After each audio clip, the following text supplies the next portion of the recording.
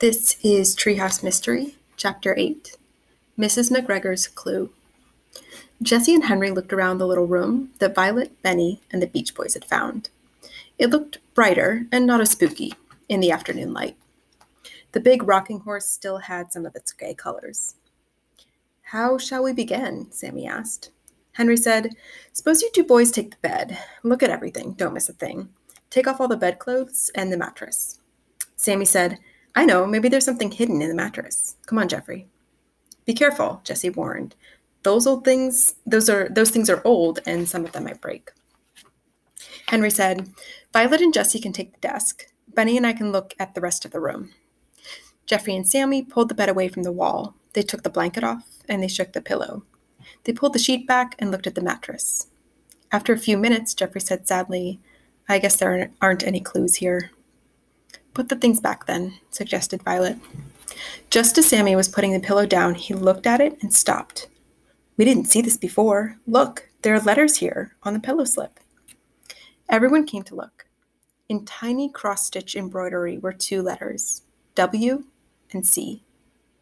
"The C must stand for Carver," Jeffrey suggested. "But what about the W?" "Think," said Benny. "Maybe the W stands for the little boy's first name. It could be Walter or William." "Or Wally," said Sammy. "Come on, maybe we can find something else." Violet and Jessie took out every drawer of the desk. They were all empty. Violet put her hand into the empty spaces for the drawers to see if she could find a secret drawer, but there was nothing to find. Jessie was looking at the top of the desk. "Look at this. Here are some letters carved on the desk with a knife. It isn't very easy to see, but let's see if I can make it out.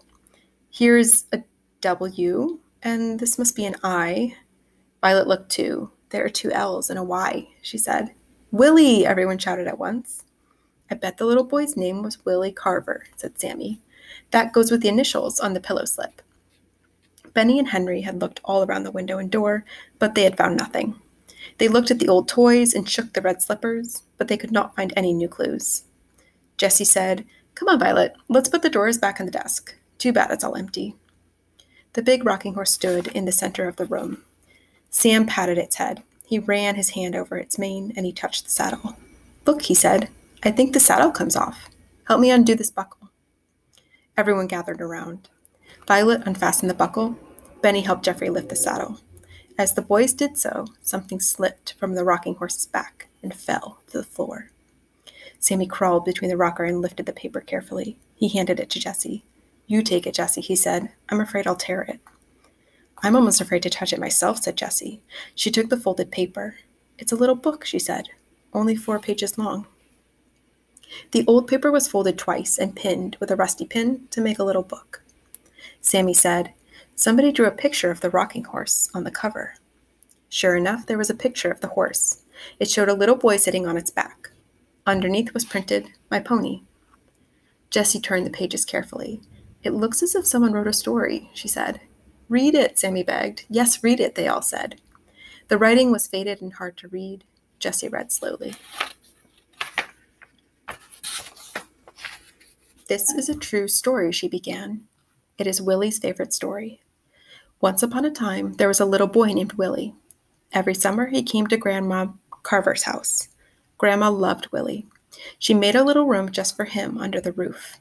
Willie likes his little room."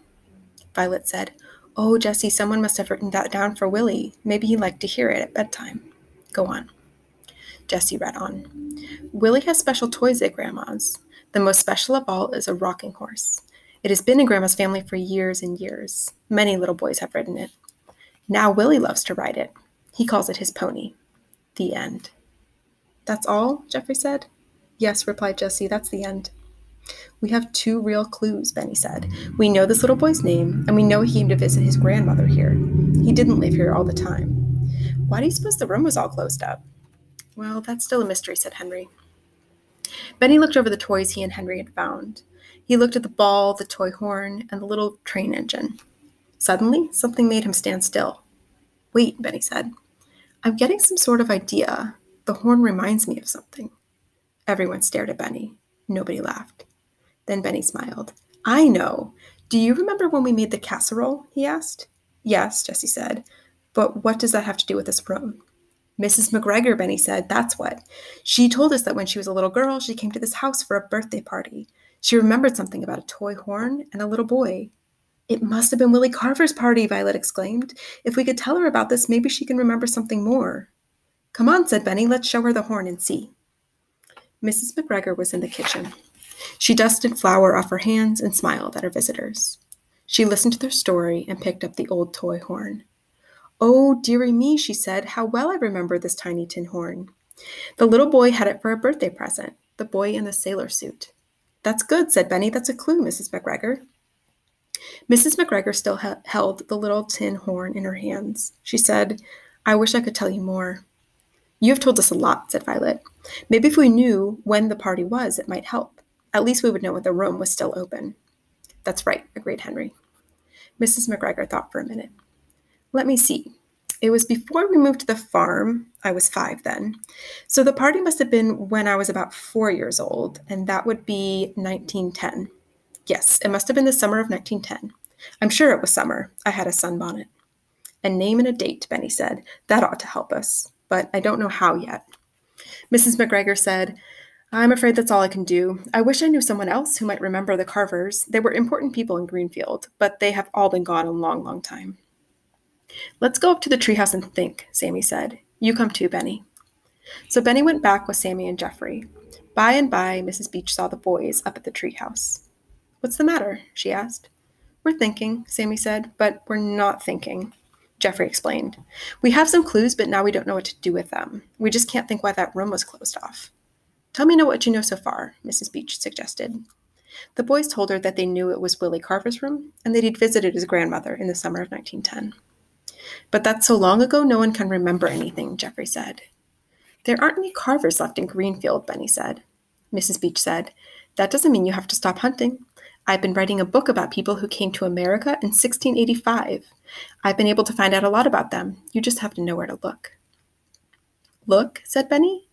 Then suddenly he guessed what Mrs. Beach meant. I know, he exclaimed. The library.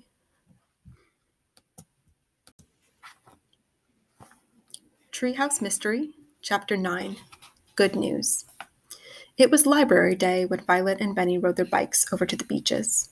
Jessie and Henry had made other plans but could not go, and Sammy and Jeffrey were waiting. They had notebooks and pencils. Follow us, Benny called. We know the way. Soon, the 4 children were chaining their bikes in front of the Greenfield Public Library. It was a large library for a small town. Mrs. White was always glad to see the Aldens coming. She laughed. She said, I know what you want, Benny, some science books and some mystery books. And how about your new friends? Do they like mysteries? Yes, but Sammy and Jeffrey both began at the same time. Then Jeffrey went on. We have a real mystery story already. That's why we came. Then Benny told Mrs. White about the mystery room. He said, We want to know one special thing. Why was the room closed up? What a puzzle, Mrs. White exclaimed. I hope I can help you find out. I won't promise. You're lucky to have that date, 1910. Come with me and I'll show you what we have. You might find some clues. Mrs. White led the children into a room in another part of the library. People often come to learn about past times in Greenfield. We keep everything about Greenfield history here, she said. But we have some interesting things, like old letters that people have given to the library. There are old books and newspapers, too. Now, let's see, where shall we begin?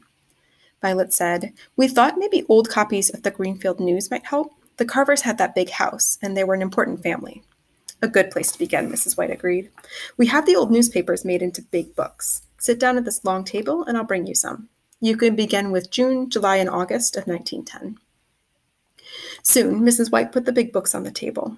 She looked at Sammy and said, Do you think you can read these newspapers? They're not easy. Jeffrey said, Sammy can read anything. And Mrs. White was surprised to find out later that this was true. After the librarian had gone, the room was very still. The Aldens and the Beaches were busy looking at old copies of the Greenfield News. Here, Sammy whispered, look at this. There's a story on the front page about this library. It was first opened in June 5th, 1910.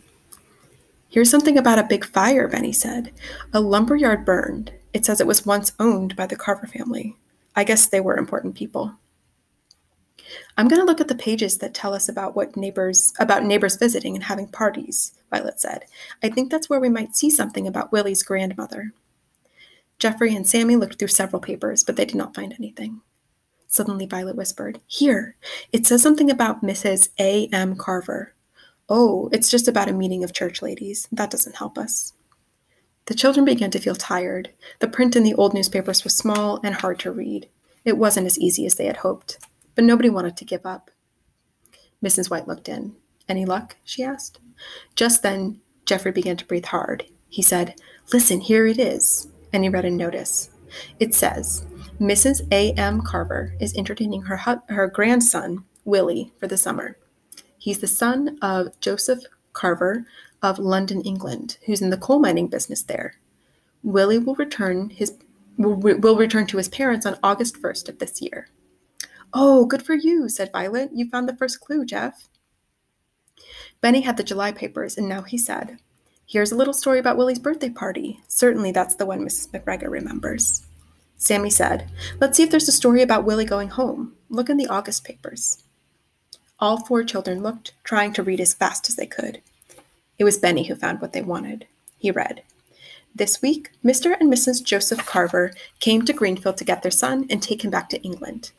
They're returning to live in London permanently, taking Mrs. A.M. Carter with them. The Carver family home has been rented to Mr. and Mrs. David Johnson, who will occupy it the 1st of September. The Johnsons have 5 children." "Now that's something new," Benny said. "We didn't know anyone lived in this house between the Carvers and the First Beach family." "And now we have the Johnsons," agreed Violet. "With 5 kids," added Jeffrey. "All at once," Sammy said. "Now everyone keep still and let me think. I have an idea, and then I lose it. Here it is again. Suppose Mrs. Carter didn't want 5 strange children playing with all of Willie's toys. I bet she closed up that room and hid it so that nobody would know it was there." Benny said slowly, "You might be right, Sammy. At least nobody ever found it until we did." "I haven't any better ideas." Violet said, "I don't think we can find anything more here. Nobody would put anything about that closed room in the newspapers. It was such a secret." "Let's show that nice librarian what we found," Sammy said. "I copied it into my notebook." Mrs. White was glad to see what the children had found. "Do come again," she said. "You read very well, Sammy." "I will come again," Sammy said. "I want a book about the moon's surface." "We have so many of those," said Mrs. White with a smile. "I'll try to pick out a hard one for you." Violet, Benny, Jeffrey, and Sam started home on their bikes. Sammy said, "We've been so excited about the mystery room that we haven't finished the treehouse." "We can finish it after lunch," Jeff said. Benny said, "You can put up the lanterns and the mailbox and the rope ladder." Later that afternoon, Sammy said, "I wish Dad and Mom would come home. I want to tell them what we found at the library." Jeffrey said, "I've been thinking about Uncle Max. He might remember something more if we told him about the Johnsons and their 5 children. I'd like to know if Sammy's idea is right." When Mr. and Mrs. Beach came home, they found the treehouse done and the backyard picked up. "Didn't you go to the library after all?" asked Mrs. Beach. "Come in and tell me." They all went into the living room and the children sat down on the floor. "Oh, we went all right, Mom," said Sammy, "and just listen to this. We found it in the old newspapers." He took out his notebook and read his notes to his parents. Mr. Beach said, "I never heard of the Johnsons. I wonder if Max has. Maybe he's forgotten them too. Would you like to drive over there this evening after dinner and ask him?" Jeffrey said, "Oh, Dad, that is the very thing we want most." Sam was very quiet. He was thinking. All at once he exclaimed, "I have the most stupendous idea. Uncle Max could name his restaurant the Rocking Horse. We could give him the big rocking horse for children to look at. They couldn't ride on it because it's so old, but children would want to come and their parents would bring them and the eating place would be a great success." Benny said, "That's the best idea yet. I would want to go to a place called the Rocking Horse." "So would I," said Mrs. Beach. But Jeffrey was thinking too. He said, "Dad, did the toys in the hidden room belong to us?" "Yes, they do," replied his father. "I bought the house and everything in it and the land around it. So if you do want to give the toys to Uncle Max, you may. Of course, Uncle Max may not like the idea." "I think he will, Mr. Beach," said Benny. "He's ready to try almost anything." Violet said, "We have to go. It's dinner time." Mrs. Beach said, "Come back later and drive to Uncle Max's with us. It's everybody's mystery now."